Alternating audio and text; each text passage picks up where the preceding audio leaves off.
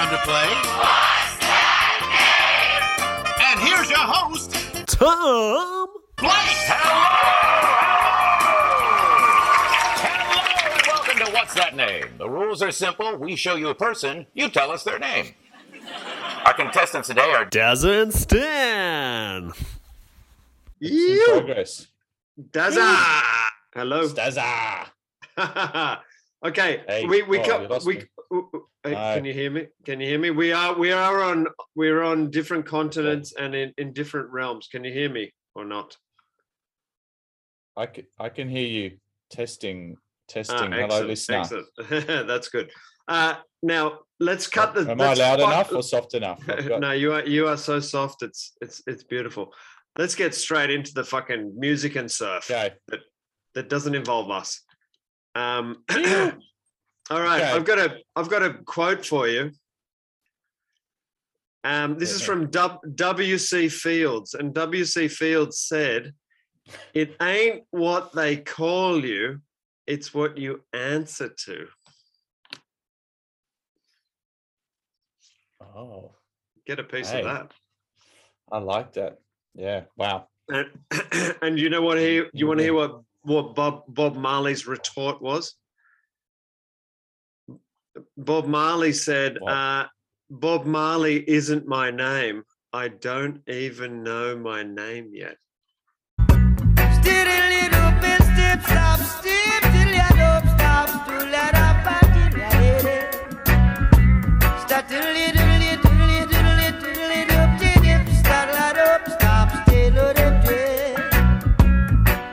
So we're in that Namesake namesake episode 2. number 2. I've got a title for my namesake. Pumped. Do you have a title for your namesake? I don't. But you hit me first. I've got content. Gee. All right, Got a mate. title. Content a go-go. All right, so my title is, let me clear my throat, "Kneel before the masters of the backside pit and the backyard riff." Wow. Okay, so I've got 3 kneels. I've got kneel. 3 kneel. I've got 3 kneels to throw at you. So only after posting a Neil Young and Neil Purchase Jr. tribute did I eventually realize that my drug-addled brain realized that Neil Purchase is spelled Neal, and then I got to thinking, like, I got to thinking Neil, like trad Neil, versus Neil Purchase Jr. versus Neil as in get on your fucking knees.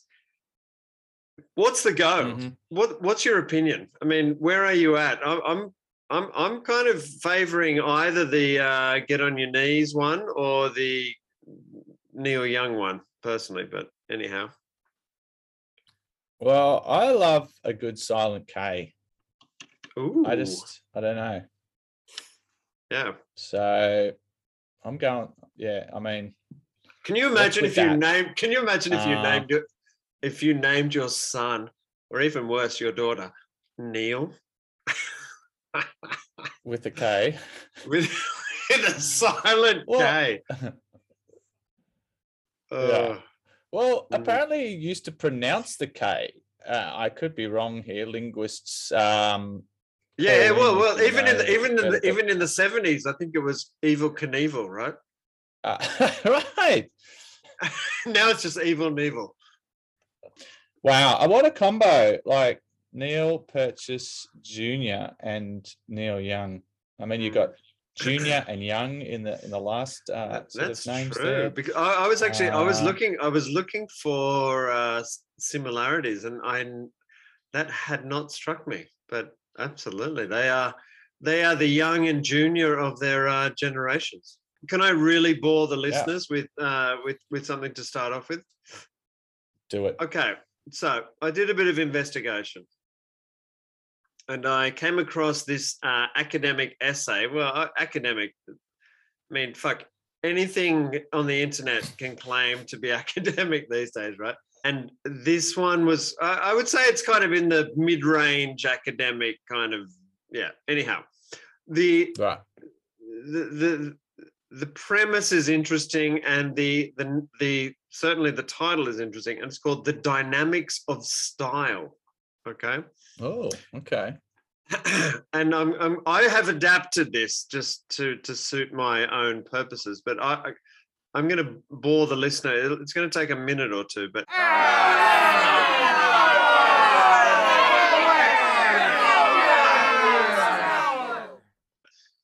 the two dynamics of surf and music style. Surfing and music may be thought of as two-dimensional and encompassing both the object board or axe. Let's say for this episode, the board or the axe, because we're generally talking about obviously surfing as a people on surfboards and music people on guitars, generally, and the surfing and composition process. The surfing and composition process is the process which a potential fashion, in inverted commas, moves from its point of origin to public acceptance. This process is characterized by the introduction of an innovation, its early adoption, the diffusion throughout a particular socio-cultural network, and the eventual decline in acceptance. The surf music object refers to a specific object, such as a particular shape or musical style. Style can be defined as a distinctive or characteristic manner or appearance in both surf and music, obviously. The surf music object or style can be identified by the following pragmatic criteria.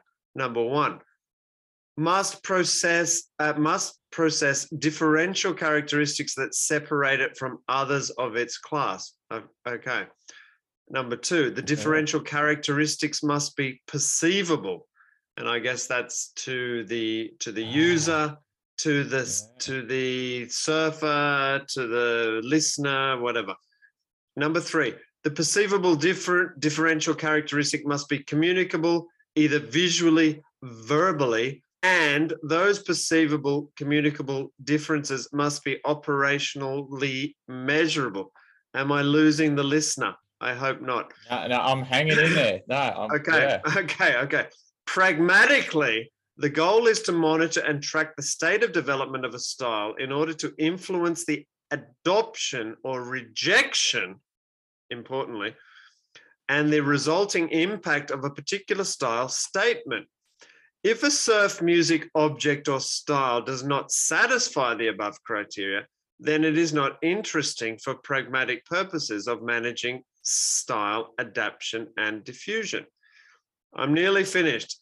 Yeah. More intensive analysis of this definition reveals that it succinctly describes a rather complex interactive behavioral system. Therefore, a surf or music iconoclast has acceptance that is, in inverted commas, culturally endorsed. Number two, it is a specific entity that has a form of expression in a particular behavioral or manner or material phenomenon. Number three, it's visible, i.e. it's discernible. It has a specific time focus. So there is a time period in which this is, it's relevant, is fluid and it flows over time. I think that's and it has a sociological focus in a particular cultural unit or subunit. This is the last part of my bullshit. In a social system or group of related individuals. Whew. Wow. So that's wow. I mean, I was taking notes and I think I've digested most of that. But So, I think sorry. What's your well, interpretation? well for me as a student of Stan 101 style, that it seems like the style and the cultural shifts need an appreciator Yes. and an adopter, like you say. So it's kind of heartening as a music and surf fan, even though I know I'm not a trendsetter, I'm not stylish, I'm not any of those things. I am a consumer and form part of that loop. No, but you are a perceptive consumer. That's the important thing. Yeah. What's your take? And I love any academic treatise. It has to use the word iconoclast. Yeah. And so it ticked all my boxes. Well, I would just say, as someone who has studied far too much and spent far too much money on education, I would say that the dynamics of style in this little treatise, as you so rightly say, is it's actually very appropriate to what we're talking about, because we're going to be talking about,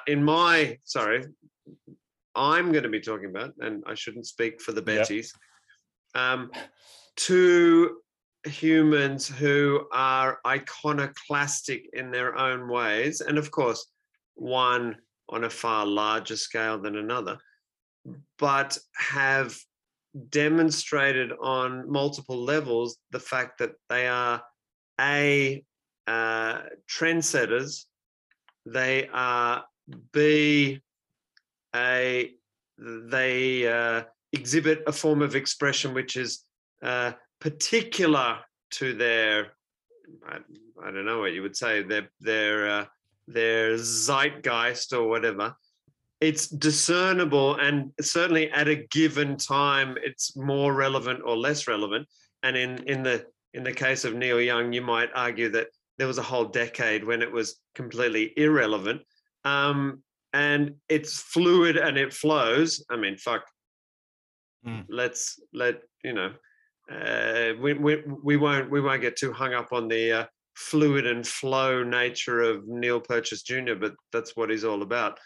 And certainly there's a sociological subunit or unit, which is a group of related individuals. I mean, if it weren't for a group of related individuals, then who the fuck would surf a widow maker or widower maker or whatever they call it? Anyhow, so wow, I just gave a big intro.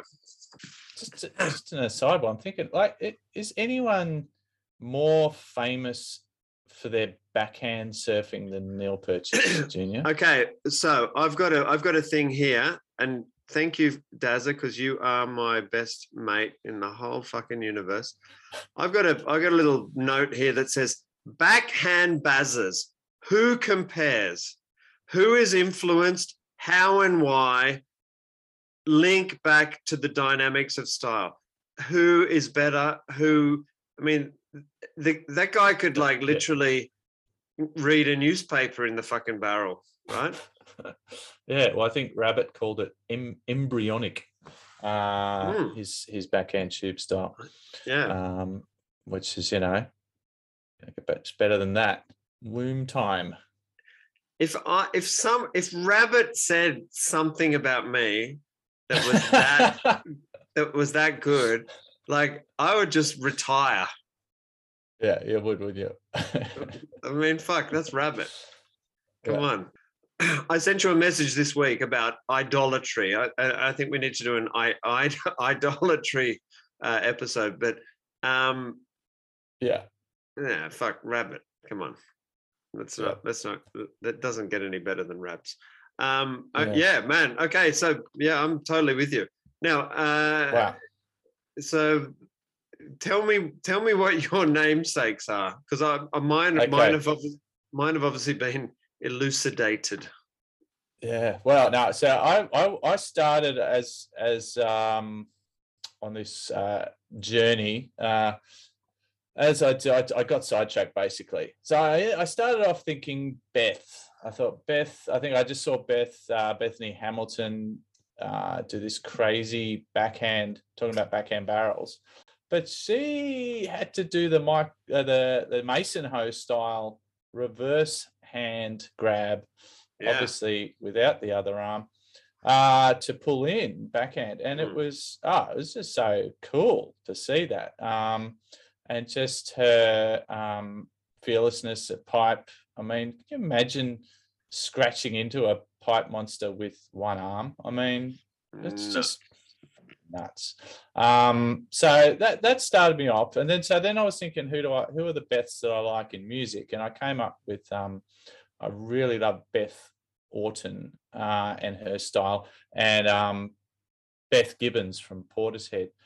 But then I realised that I'd kind of made a huge mistake in being too specific with the Beths, because I actually realized that Beth is what is it? It's a shortening of Elizabeth. Of course it is.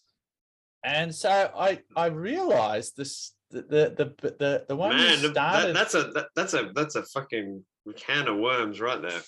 Yeah, well, so I basically realized it all comes back to Elizabeth I. Oof. The Queen, the Virgin Queen. Is that the redhead? I think so. And she was Henry VIII's daughter. So yes, hello, right. Yeah. Daddy issues aplenty. But how's this for a quote? And probably mummy issues as well. Maybe, yeah. She pretty much set the surf, and maybe you could say music template. One of her famous mottos was in Latin, video et taceo, which translates to I see and keep silent. And I mean, that is like, don't blow up surf spots. That's so true. That's true. I see and keep in our video and YouTube and Instagram generation. Why can't we just see something and just don't freaking tell the world about it? So she was onto it. And she also had her opinions about Cloudbreak and the private use of the surf there. She said, the use of sea and air is common to all. Neither can a title to the ocean belong to any people. So she had opinions about the ocean being for everyone. I guess there was a little coda on that I believe that was unless those point breaks are on Crown land. And then it's for one's use only. It's rangers only on the fucking point breaks. Don't worry about that. That's right. That was a lesser known quote. Rangers only. I mean, how many chicks in the 1500s were pulling into pits with that many like jewels on board? That's right. Not many. They had like diamond studded bloody sticks. But she was a smaller. I think she was riding like a 5'10" kind of 20, something like that. So she did have an opinion about surfboards too. Like we all get when we get our brand new surfboard, just get a little bit impatient. The shape says, "Look, just let it sit for a while before you take it out." But her quote says, "The past cannot be cured." Wait, she was an impatient lass.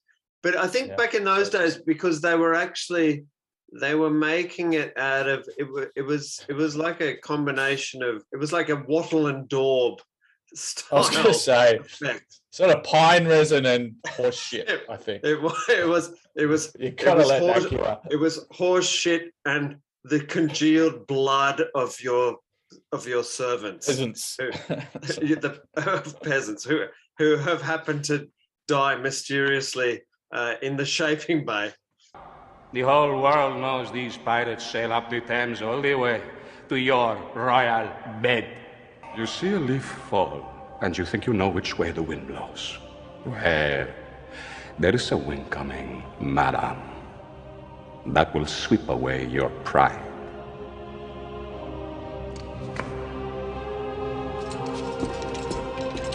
I too can command the wind, sir! I have a hurricane in me that will strip Spain bare if you dare to try me! Yeah, That well, was- it happens. It happens. Oh, mate, But yeah, so the whole Lizzie Elizabeth thing just made me realise there's so many other names out there, Lisbeth related, and Hey man, just just a Sorry, yeah. major minor aside. We were in the capital of this country the other day, and we were listening to the radio, and the Cocteau Twins came on. Oh, love the Cocteau Twins. Yeah, who's the lead singer of the singer of the Cocteau Twins? I don't know. Li- but yeah. Liz Fraser. There you go. Right. Mhm. Hop on board. Lizzie. Phew. So anyway, so just sort of by sort of divine sort of providence, these two Bettys sort of entered my sort of cranium. And Yes. oh wow, I was blown away. So I don't know, I can hit you with the Surf Betty first. So Betty, obviously go. a shortening or a whatever you call it of Elizabeth. So Yes. this Betty is fascinating. Betty Pembroke Heldrick Winstead, born 1913. Yeah. So she basically in the 50s went to Hawaii, already 40 years old, took up surfing. And so In the this 50s. in the 50s, yeah, right. So she rocks Wow. up to Waikiki, and she's she's full Renaissance woman. This Betty Winstead, I'll call her. She's got a triple barrel name or quadruple barrel name, but she was a Mate, a when was dentist. the last time you had a fucking quadruple barrel? Anyway, she was a surfer, obviously. She was a dentist, a pilot, a builder, an artist, and what I love the most, a haiku poet. Love a good haiku. Jesus. Anyway, yeah, so they called her an adventurous combination of Amelia Earhart, Esther Williams, and poet Emily Dickinson. In Wow. 1956, she was she was on the first Hawaiian surf team invited to the world titles in Lima. And That so there's a big connection Fred between Pomar won, right? I think it was at Fred Pomar. yeah. Anyway, Philippe Pomar, you fucking numbat dumbskull idiot. well, Mate, but Betty Winstead won the women's championship. but for and- whom? For whom? For who? And whom? Well, I think she was representing Hawaii Right. in the surf team. There's a great photo Yeah. I posted with her and a few other team members with the Duke before they headed off to Lima. But she started surfing at 40, won a world championship at Peru at age 46. And everyone's losing their shit Yeah. about slats. Yeah, Slats mate, started shit. surfing at 8 or something. 8. No, You come know, on, like wins pipe at 50. 2. Yeah. So this chick, Betty, she started surfing at 40, wins the world title at 46. Anyway, and so then they moved up to Makaha. She was divorced. She moved up to Makaha with the daughter.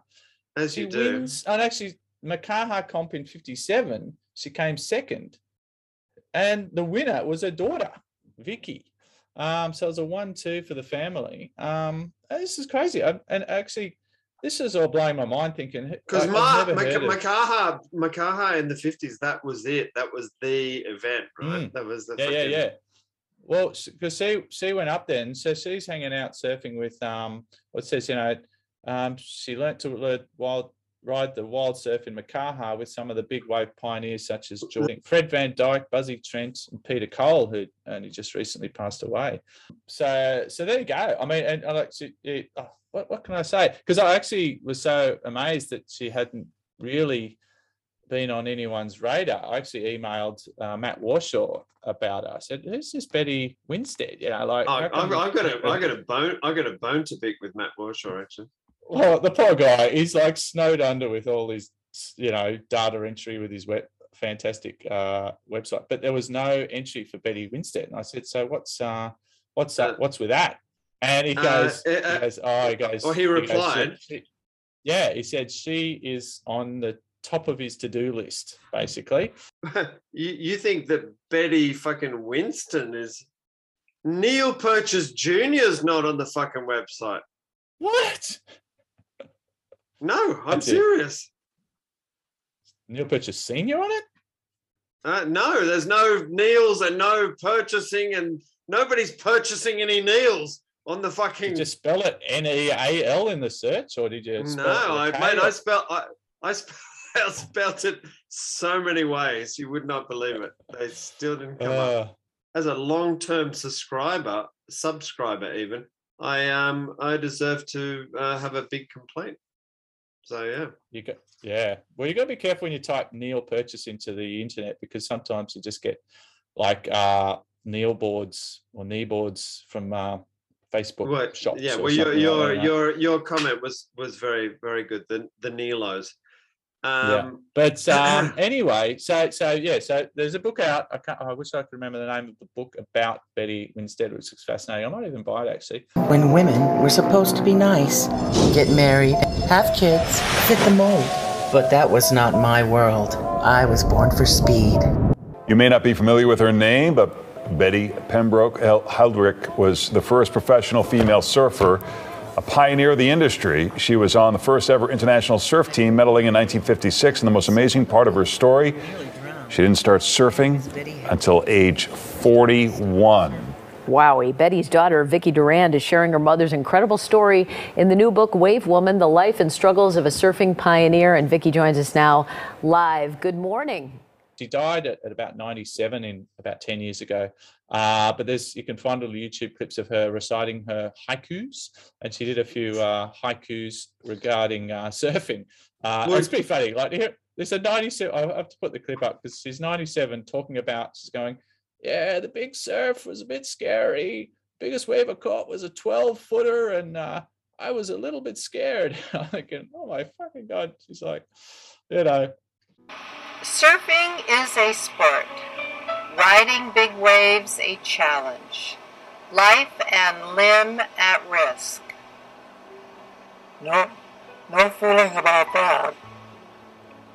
A real challenge. And after riding a big wave, many times you fall off the board and have to swim into the beach. Because those days, we had no leashes on our boards. There's another one there. An old-time surfer has dreams of riding big waves, a passing pleasure. When I call them big waves, a big wave is anything over 10 feet in my book. And I think the biggest wave that I ever did ride was a 12-footer. And after riding it, I went in on the beach and sat and shook for a while. It was very scary. What a legend. Okay, so a haiku famously is a Japanese style poem. This is her one. It's called The Thrill of Surfing. The thrill of surfing. Oh, to ride that curl once more, only in my dreams. That's really nice. It's nice, isn't it? It inspired me to write one. Mine's called The Tube is Ahead. The tube is ahead. My friends watch. Pull in, they scream. Dodged barrel again.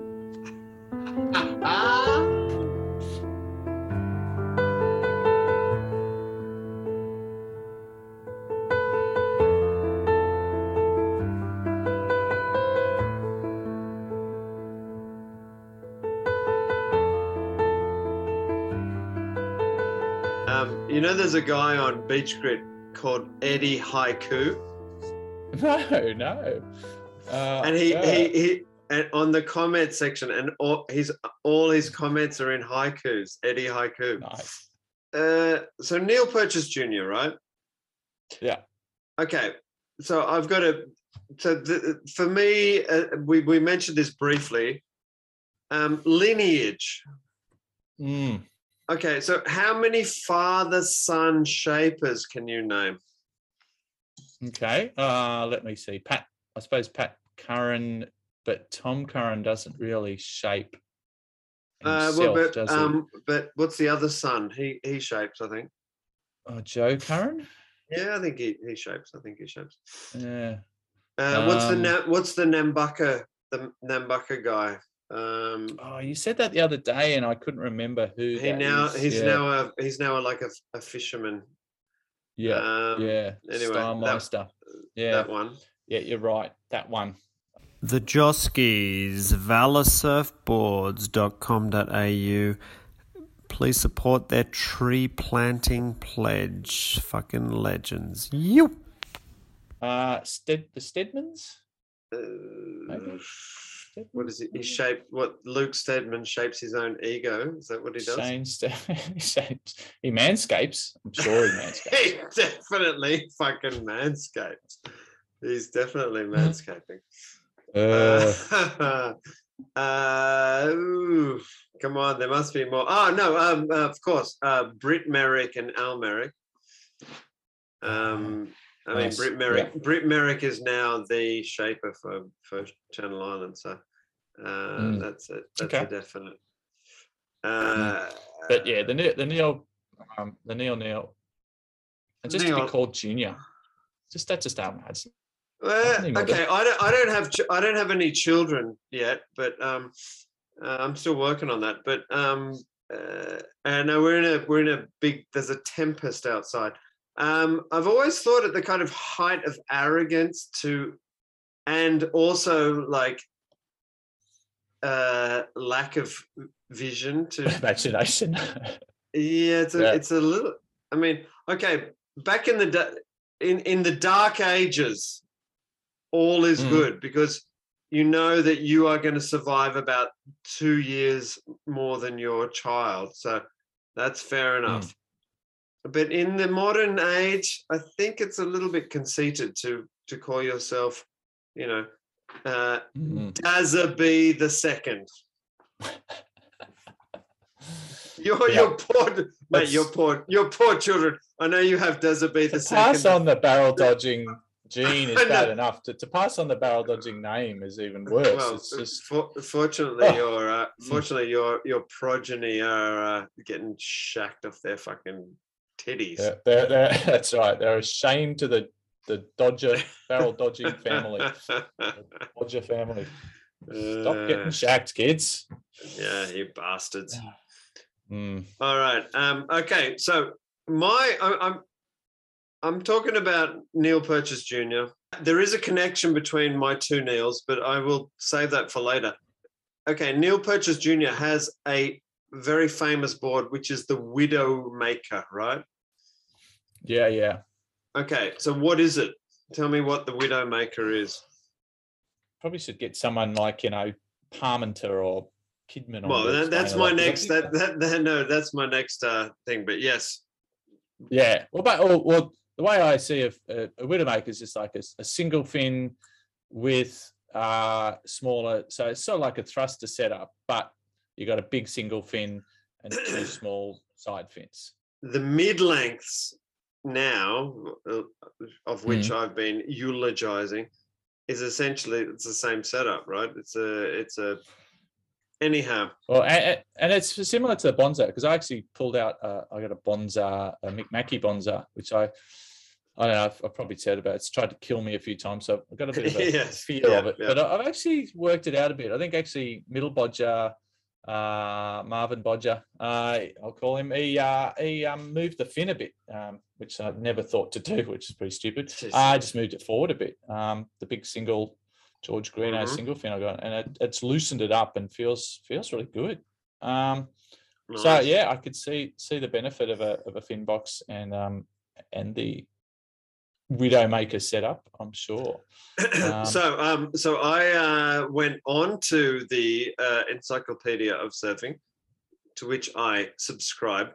Matt, I pay my monthly dues. So where the fuck are the Neil purchases of this world? Yeah, for God's sake. Anyhow, don't worry, I'm gonna fucking complain. And of course, I went because Neil wasn't there, or the other Neil. I went to Dave Parmenter, and of course, there's a good. And the entry to Dave Parmenter is really illuminating because it's the as Warshaw does so well. Parmenter is his title is the Surfer Shaper Quote Machine, right? Oh wow, yeah. You got to go check this out because I'm going to give you 2 quotes, and these are both from the 80s. So the woke police are inside of my head. The woke police, they're inside of my head. Anyway, this is about women surfers from Dave Parmenter. Strap yourself in, everyone. If they're ever going to popularize women surfing, the girls are going to have to start performing in the nude. What? Sorry, I had to take the microphone away from my face because I laughed so much. Here we go. Here's another one. Sometimes I feel like moving to Australia, marrying a girl with terminal cancer, and living there a while. What? That's Dave Parmenter. And apparently he actually did, because he married Rel's son, right? And I was going to say, yeah, not in Australia, but he did marry a girl with terminal cancer. Anyhow, yeah, that's bizarre. Prophetic. Okay. Yeah.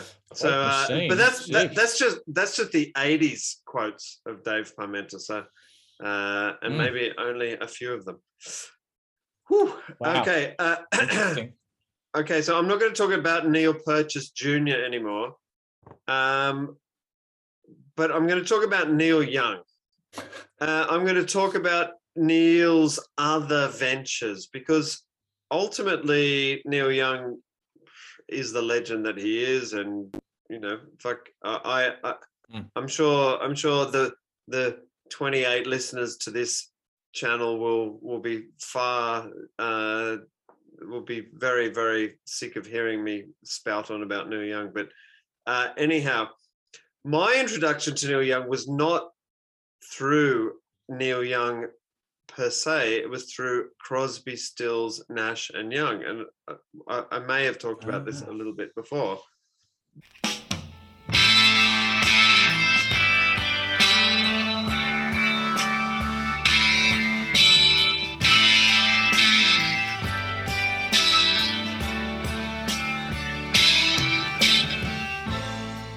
Almost cut my hair.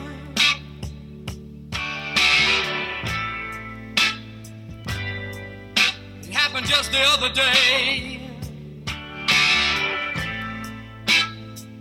It's getting kind of long. I could have said it wasn't my way, but I didn't, and I wonder why. I feel like letting my freak flag fly. Yes, I feel like I owe it.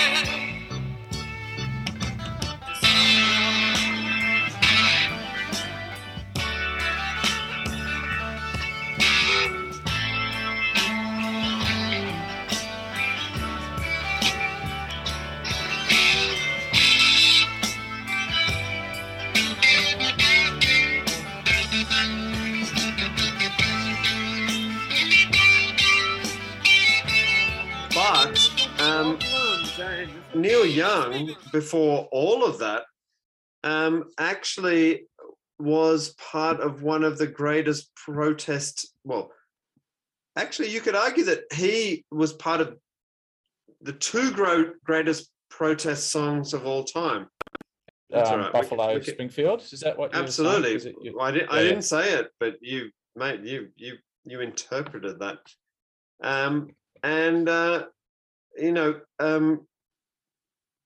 Buffalo Springfield, which was it.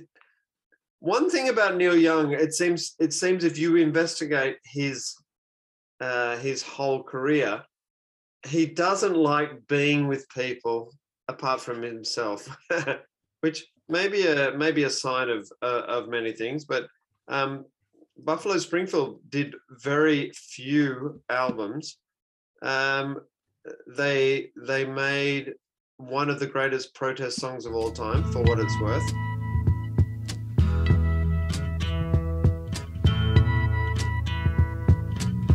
There's something happening here, but what it is ain't exactly clear.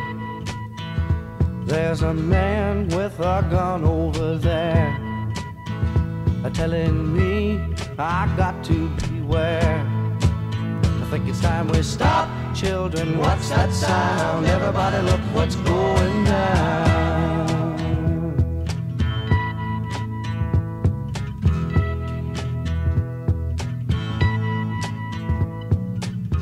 There's battle lines being drawn. Nobody's right if everybody's wrong. Young people speaking their minds are getting so much resistance from behind. Time we stop. Hey, what's that sound? Everybody look what's going down. Which hopefully we will incorporate into this episode. But a crazy thing is that Buffalo Springfield have this amazing legacy, right? So, excuse me, Buffalo Springfield was Stephen Stills and Neil Young and a number of others. So Stephen Stills went on to form Crosby, Stills and Nash, of course, with David Crosby. And you know what band David Crosby was in before Crosby, Stills and Nash? I should know, but hit me. The band, and we must incorporate this into the episode. The band that wrote for me the best song of the 60s, The Byrds. Oh, he's in The Byrds, yeah, of course. He was in The Byrds, 8 Miles High. Wow.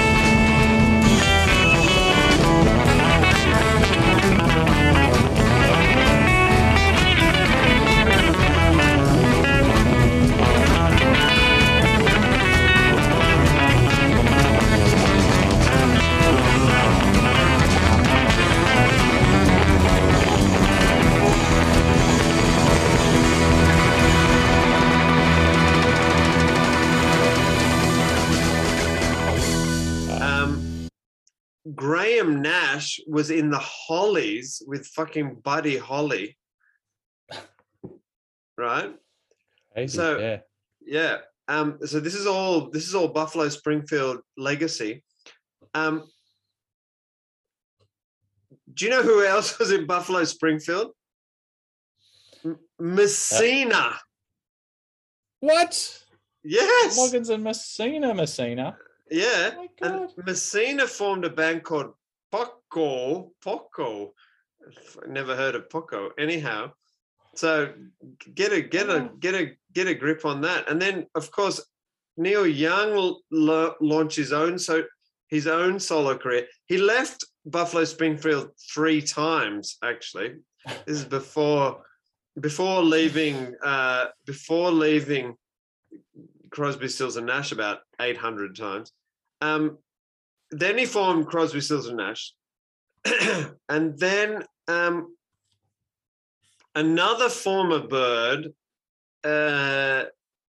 with Stills formed the Flying Burrito Brothers. Have you heard of them? I have heard them, but I haven't really. They're one of those bands I haven't really. I've always wanted to get into them. I have no idea. I've never heard anything about them. Yeah, I tell you who's also another good spin-off from the Birds is Gene Clark. You heard him? I've heard the name. Underground. I've heard the name. Yeah. Really good. Shotgun Willie got me onto him. Some classic sort of albums in the 70s. White Light, I think, was one of them. But sorry. So I just think it's incredible that you can have these bands. I guess, and it's like surfing labels, right? Where you have, like Neil Purchase and Junior Senior. Well, definitely Junior. Where you have this kind of offshoots of things.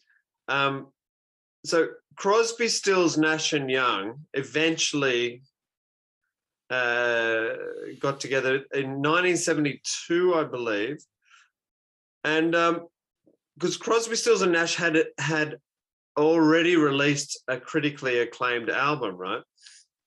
Mm. And then so there's this very funny write-up that says, sometimes the only way to follow up a best-selling, critically acclaimed album is to do it all over again, only bigger. That's the approach Crosby, Stills and Nash took in 1970 with their follow-up to May 1969's Crosby, Stills and Nash. This is how quickly they were pumping out fucking music.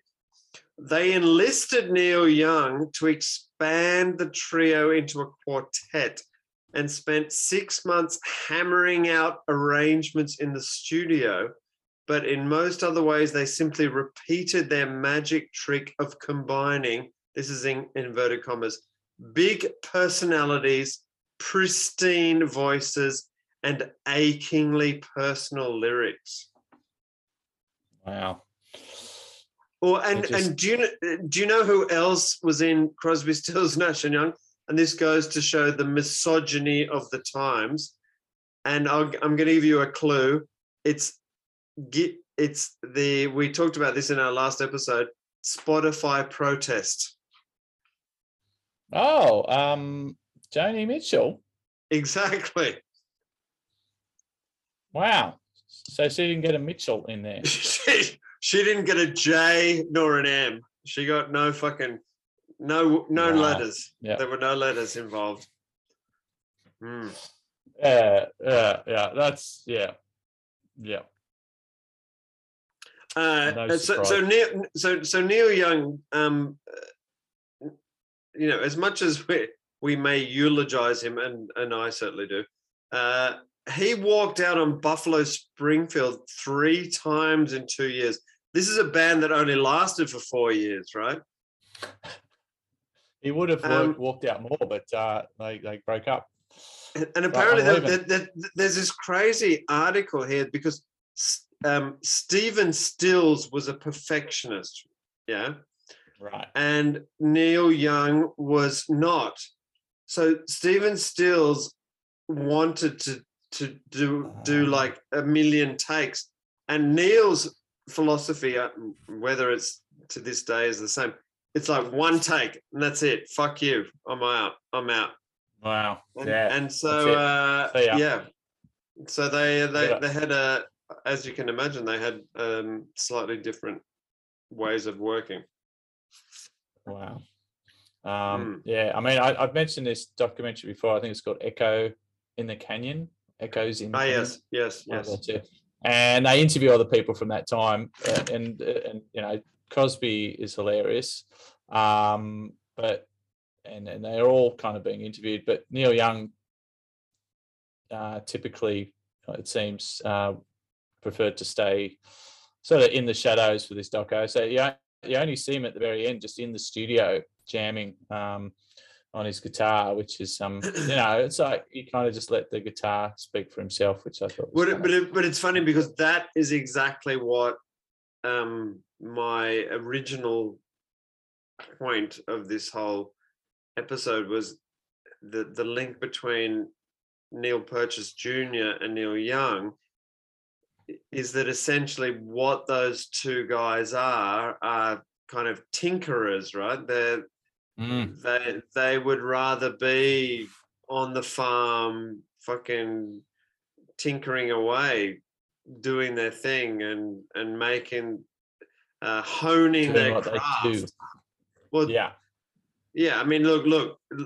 Obviously, Neil Young has fucking made a shitload of money, and you know, credit to him. There's no two ways about it. But I think that Neil Purchase Jr. It's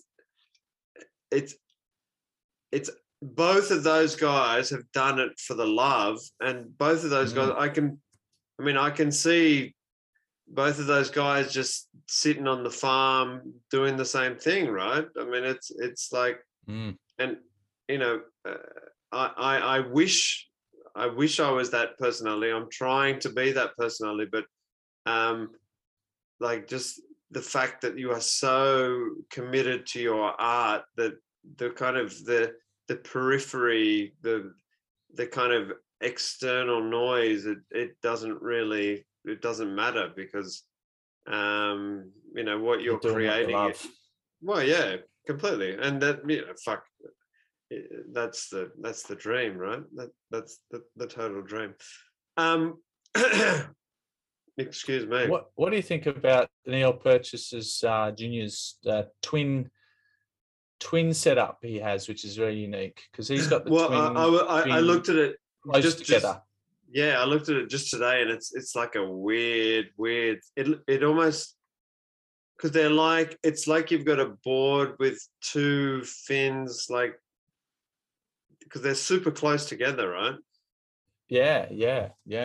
I think that if you are smart enough and talented enough, you can write anything. And let's hope that Neil Purchase doesn't ever listen to this episode, but I would say that that's a kind of indulgence, because I don't think that anyone else can surf that and should surf that. It looks for me, personally, because there's a great video of him surfing that at racetracks. I think it's and it looks kind of for the average human, it looks kind of dysfunctional in my mind. That's my that's my view of it. I wonder how much of it is sort of almost psychological, in that when you see a weird setup, you try and write it. Yeah, I don't know. No, I think that we've evolved enough as a species to know that. I mean, fuck. That there are a number of kind of, and I'm not going to say the word fun boards because that's horrendous, but there are a number of kind of chunky, friendly boards that suit the every person that are not that board that Neil Purchase is riding, right? I mean, Neil Purchase, good surfers. Well, no, but there's okay, did you watch Jack Robinson? Is that his name? Jack Robbo. Yeah. Did you see him like in the last 2 days at Sunset Beach? I didn't. I saw. Okay, I saw do yourself a favor, because it's like he's on another fucking astral fucking plane. Wow. Okay. Yeah. He's surfing in another dimension. So, wow. No, I mean, just missed his heat. Yeah, I think he's surfing now. Actually.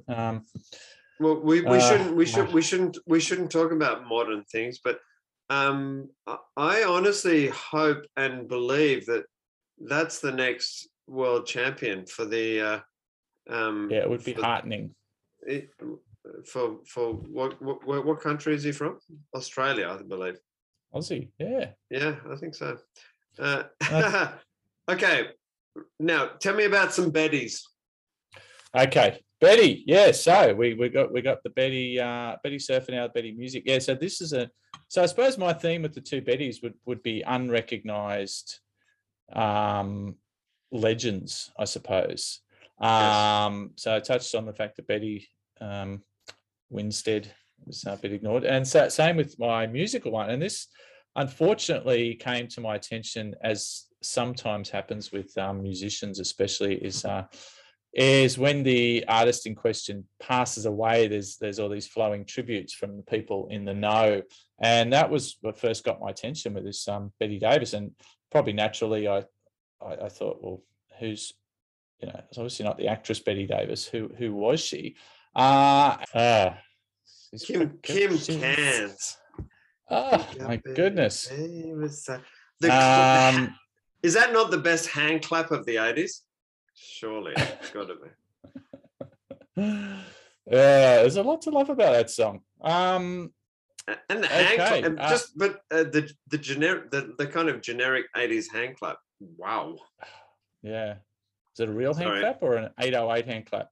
I have to do my research. I reckon what it was like either Prince or Michael Jackson clapped. Someone recorded it. Yeah, that clap has gone around the world. Yeah, in many ways, man. Clap that was heard around the world. And felt in the pubic area. Exactly. Yeah. So I was extremely embarrassed once I got into Betty Davis that I hadn't heard of it before, because anyway, so how's this? This is a quote from her obituary from, I think it was The Guardian in the UK.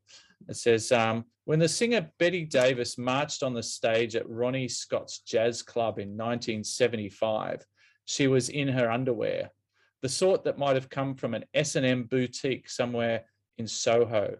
At that time and in that place, she was enough to scare the living daylights out of her audience. And that was before the tall, slender woman with the giant afro started contorting her body as she delivered songs whose lyrics headed straight through the parental guidance zone and out the other side. When she walked out on stage, my mouth dropped.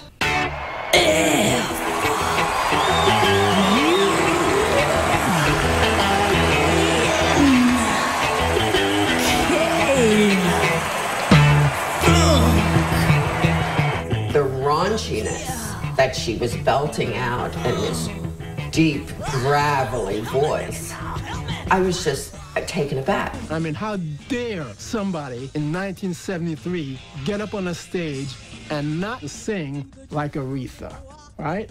But forget about the music. It was the short shorts, the thigh-high boots, the luscious lips, the big afro. And then you're gonna spread your legs. You're gonna use the mic like a penis. It was shock and awe.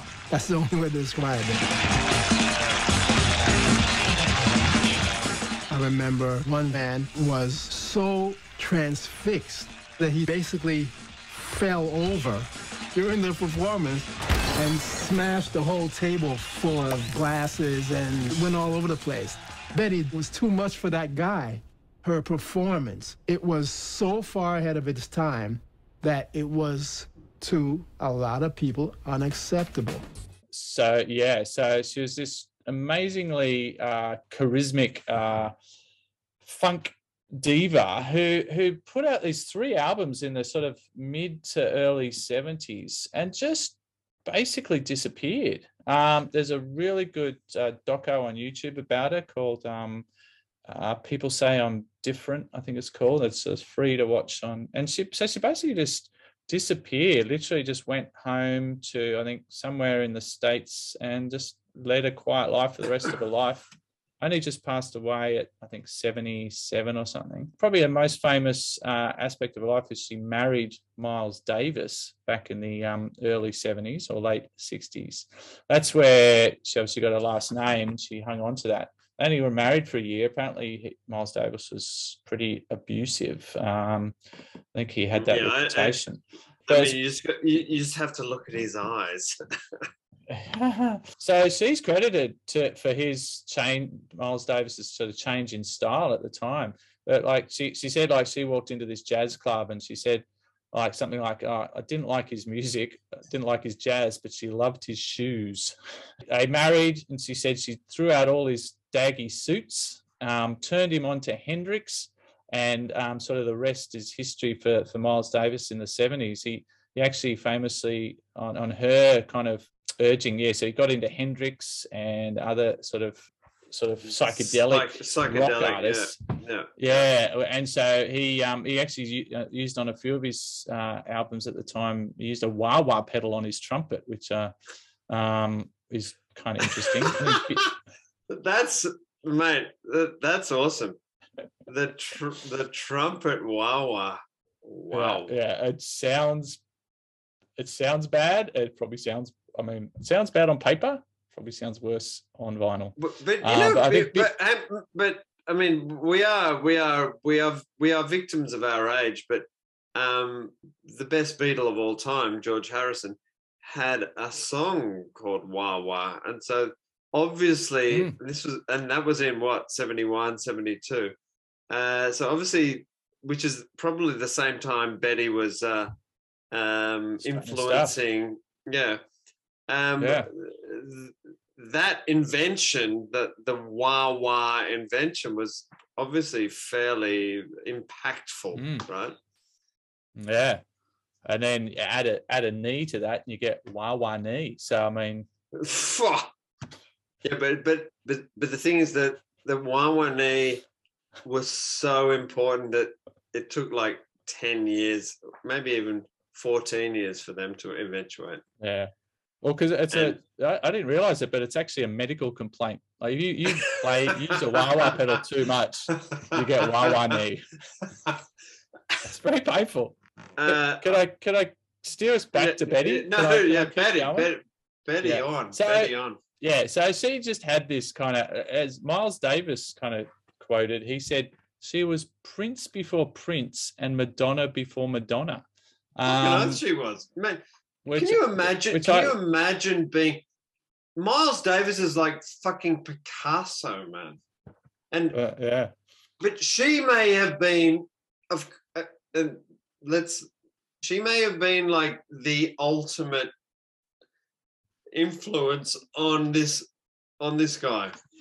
And he admitted that, like he kind of said he was getting stale and. Well, I mean, he obviously had some fucking shitty suits. Yeah, and it's so sad because she was kind of just before her time, and she just wasn't. They just couldn't handle a woman who was so. I think there was definitely, obviously sex and sex sells and whatever, but can I ask a silly question? Was she African American? She was black. Yeah. Right? Yeah. So you've got that whole thing. And as in that documentary, they said, like, the thing sort of the civil rights movement of the 60s is still pretty fresh, and there was this kind of attitude. It's like, well, black people we can wear suits and we can get jobs as respectable citizens.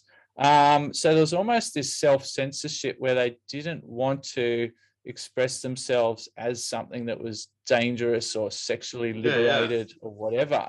was like, no, we're going to be the nice Supreme singing these lovely kind of tuneful songs, but in a respectable way. So she just came out and just flipped that on its head, and they just weren't ready for it. Yeah, like as is for some of her song titles. If I'm in luck, I just might get picked up. Get in there. And this is one of my favorite ones. It's called Shooby Doop and Cop Him. And the lyrics go, I'm going to do it until the cows come home. And when my goose gets loose, she's going to know. I'm going to move it slow like a mule. I'm going to love him funky, free, and foolish. I'm going to do it till the cows come home. And when my goose gets loose, she's going to know I'll still be getting it on. With him around town. Move it, move it. I'm gonna move it slow like a mule. Go on and move it, girl.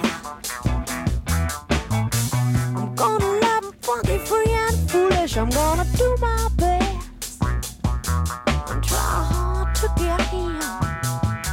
And if I just take a look at that child, and if he's enough to drive a poor guy wild, and if I take him in, check him out, she's gonna love him. She's gonna love him. I'm gonna Scooby-Shooby-Doop all night. Go on and love him, gal. Go on and love him, gal. I'm gonna tra-la-la till the sun rises, and when the clock strikes 12, shoot up and cop him.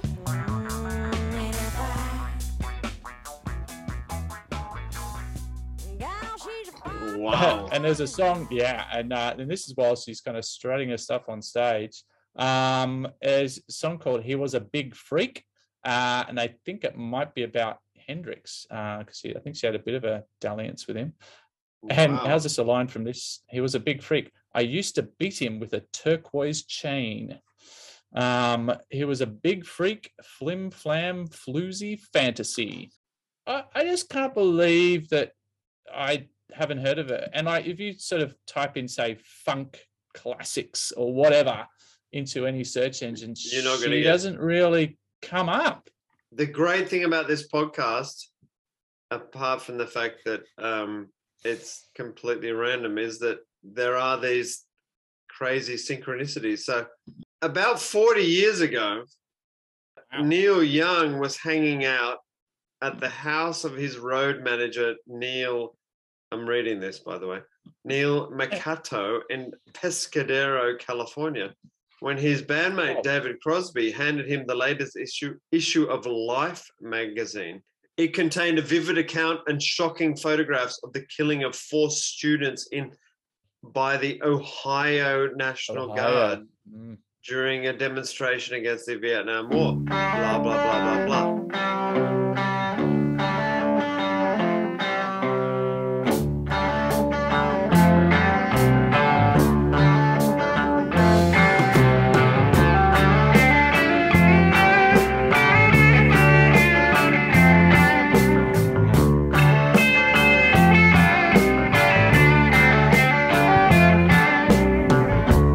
Soldiers and Nixon's coming.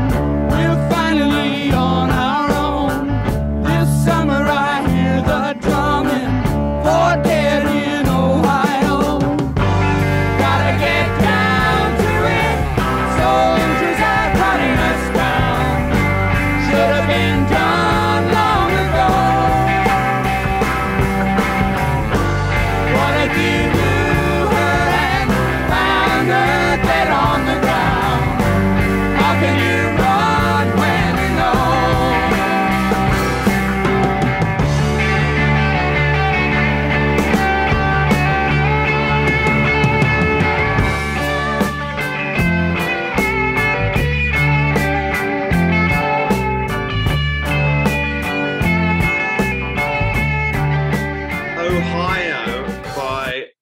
Crosby, Stills, Nash and Young, there's a whole fucking article on it. I won't go into details, on The Guardian and in many other places. But as far as white men were concerned, Ohio was, and may well be to this very day, the protest song of, well, of the 60s and of, therefore, of all time, you know. How on earth can an artist as important as Neil Young, and maybe Neil Purchase Jr. has done this, I don't know, because I'm not that up to speed with the intricacies of board design, but Neil Young released his 5th album, which was On the Beach, right? Mm-hmm. And it basically it basically disappeared. Like it was, it became like, when you were a kid, we've talked about this before, but when you were a kid and you got like a fucking mixtape of some older kid. Yeah. I've talked about, I got Pilco's mixtape, right, which had I got Pilco's mixtape, which had like The Clash and Hoodoo Gurus and a whole lot of other what was that? Give Me Head. Who sung that? Oh, the Radiators? The Give me Radiators, head, the baby! Rats, Give me head like you did just last night.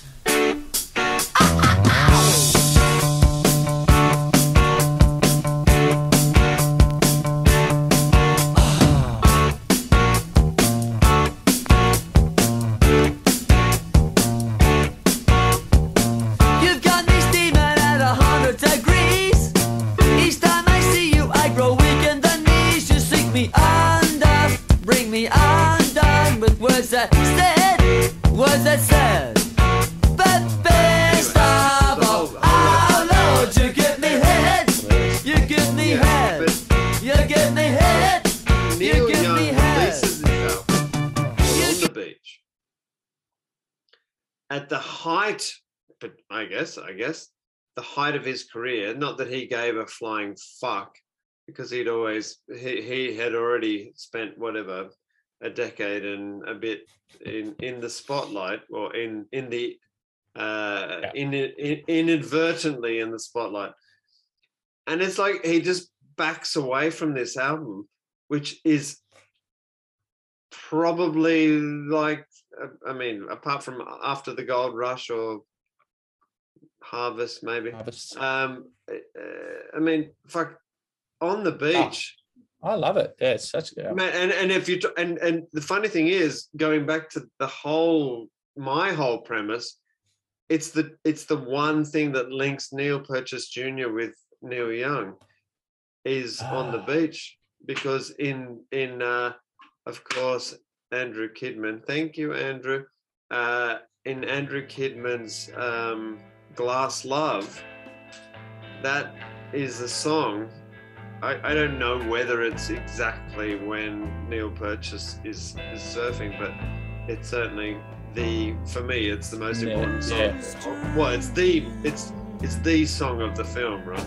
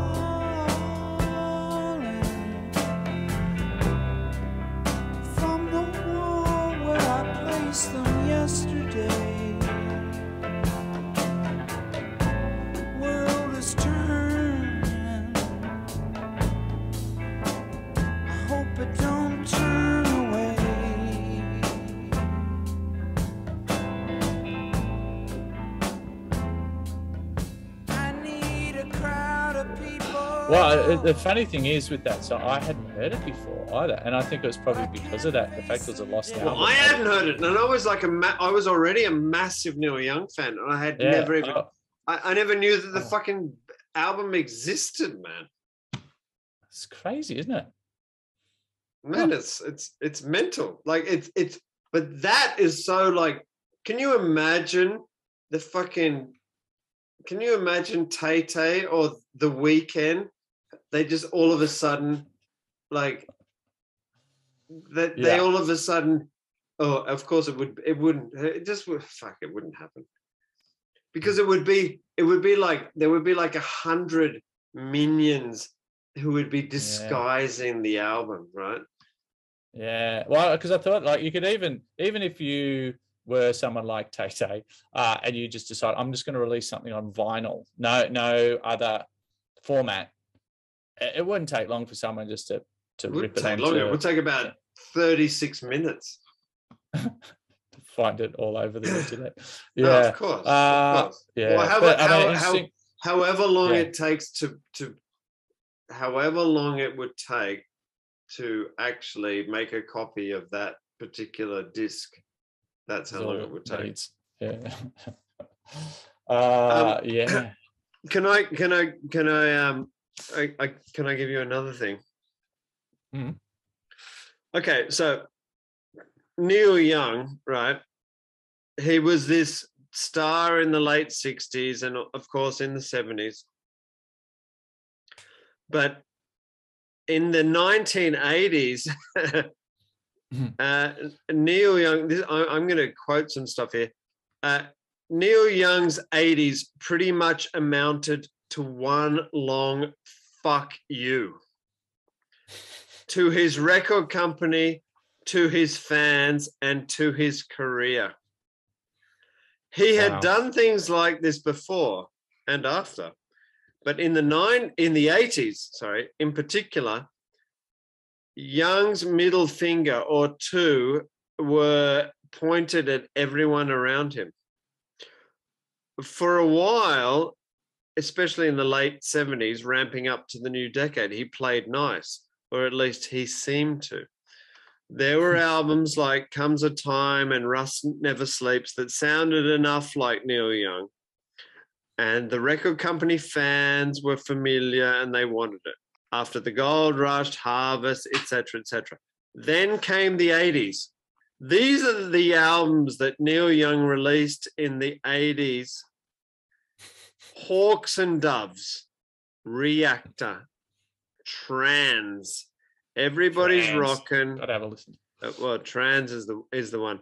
Everybody's Rockin', Old Ways, Landing on Water, Life, This Note's for You, Freedom. 9 albums, 10 years. How many of them do you still listen to? How many of them have you ever listened to? Besides maybe Freedom, probably not too many. You might be familiar with Trans, the 1982 album that was made primarily with electronic instruments. I reckon he might have gone to the Fairlight for that, mate. He may well have gone to Fairlight. Yeah. Of course he was in Manly. He was in Fairlight. Of course he was. And heavy use of the vocoder. I mean, what? Cher must have been involved in the process. Oh, Peter Frampton.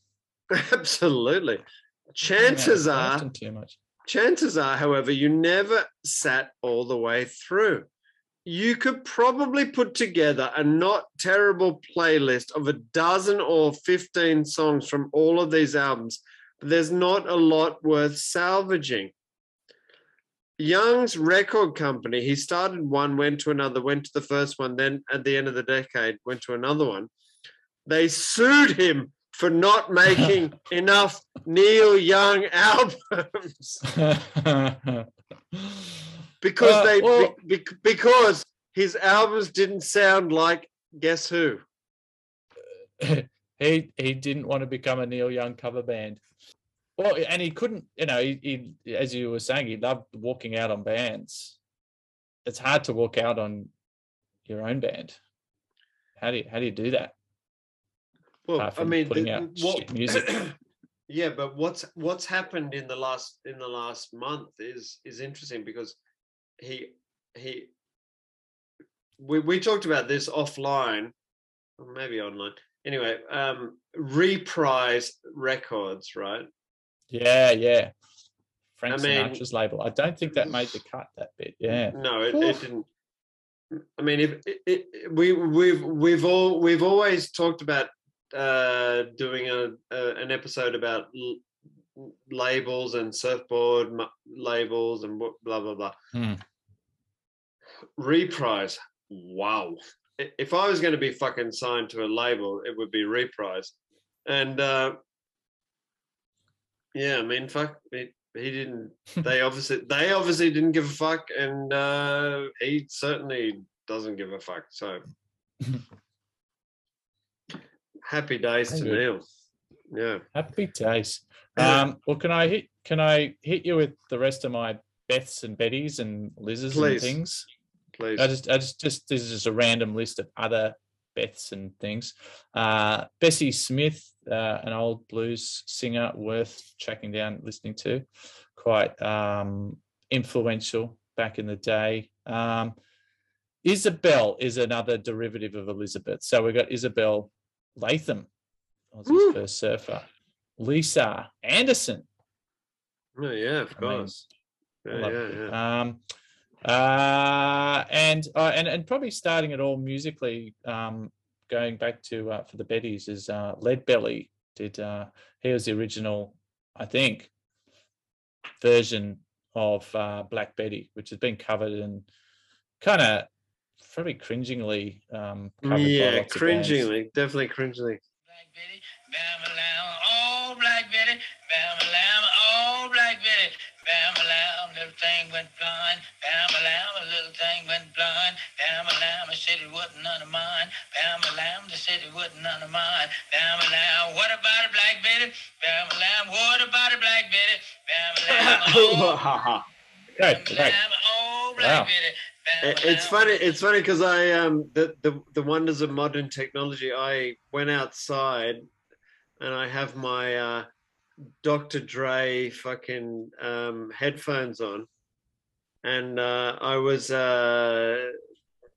peeing outside in my garden and listening to Black Betty, and I really dislike that song. I don't know why, but I've always disliked that song. So. Well, I'm a huge fan of like Robert Johnson and all of that kind of early stuff, but that song it's always grated upon me. I don't know why, but I do know what you mean, but and I've never liked it myself, but I think that version I like because it's just him banging his knee on the porch or something. I don't know. So there's an article here. This is in Forbes magazine of all places. How Crosby, Stills, Nash and Young helped turn rock into a big business. Wow! And I'm not going to go into too many details, but basically the article is all about how they were like essentially the first supergroup, and of course supergroups they garnered massive attention and. Especially touring, I mean, that was where the money was at back in the day. And actually, funnily enough, it's now that's where the money's at again. Because back in the 80s and 90s, it was all about record sales, right? But now nobody buys records. So back in the 60s and 70s, it was all about touring. And Crosby, Stills, Nash and Young, I mean, they were like a fucking industry, man. They were like right. You know, they were this massive industry. And, you know, I've got to say, I didn't say this in my notes. There is an album called So Far by Crosby, Stills, Nash and Young. I would say for the listener, Deja Vu is the best album that you should listen to. But there's an album called So Far, which is, it's just so amazing and so uplifting that everyone should listen to it. And it has Ohio on it, of course. But, you know, like apart from Boys to Men, who has given the world more beautiful harmonies than Crosby, Stills, Nash and Young? Or maybe what were those Irish fuckwits called? Three tenors. Oh, or the fuckwits. That's a great name for a band, actually. Oh, The Irish fuckwits. I don't think the Irish would like that so much, but No. sure. It's funny that, because I mean, not just saying that you're saying that, but that concept of selling out and is such a negative thing, you know. But I just think, like, if it's good, it's good. And it's going to make you money, it's good. I mean, if it's shit and it makes money, well, Daz. Yeah. I teach English for a living, right? Yeah. Surely I'm selling out because I should be fucking doing it for free, right? Yeah. But my point is, you should be. You should be just on the street just correcting people. It's not your. Do people honestly believe that Neil Young should be busking? I mean, like, wow, is that and even then, the problem is if you're fucking busking in the wrong street, you fucking sell out. If he's busking at Spotify rates, you have to just give him 1 cent per song, or if that 0.001 cent per song. But no, I think it's just a victimless crime. I mean, who gets hurt? Oh, that's a beautiful, isn't it? I mean, it's not like musicians are spewing out, you know, I don't know, toxic waste into a river. They're just, even if you're writing a shit song, it's not hurting anyone.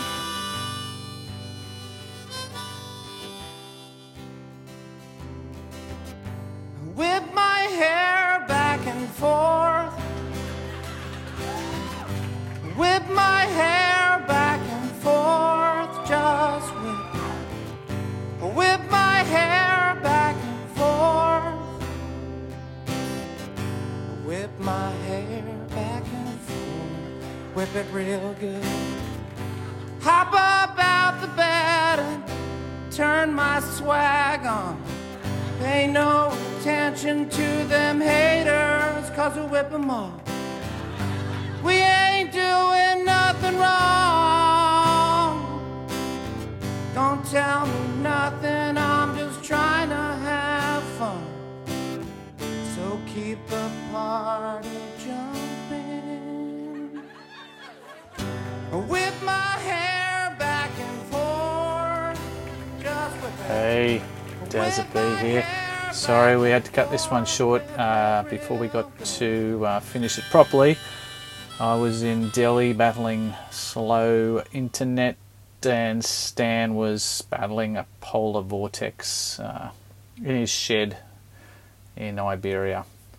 So thanks for making it this far, and you have a new episode out as soon as we can. And well, I'd love to hear a bit of feedback at Tales from the Shack at Stan's Instagram there, and also shacktales@gmail.com. Send us some feedback. Tell us what you hate. Tell us what you like. Give us some suggestions for an episode. Anyway, copiers later. You. Her hair is hollow gold. Her lips sweet surprise. Her hands are never cold. She's got Betty Davis eyes. She'll turn her music on you. You won't have to think twice. She's pure as New York snow. She got Betty Davis eyes. And she'll tease you, she'll unease you, all the better just to please you. She's precocious, and she knows just what it takes to make a pro blush. She got Greta Garbo, standoff size. She's got Betty Davis eyes.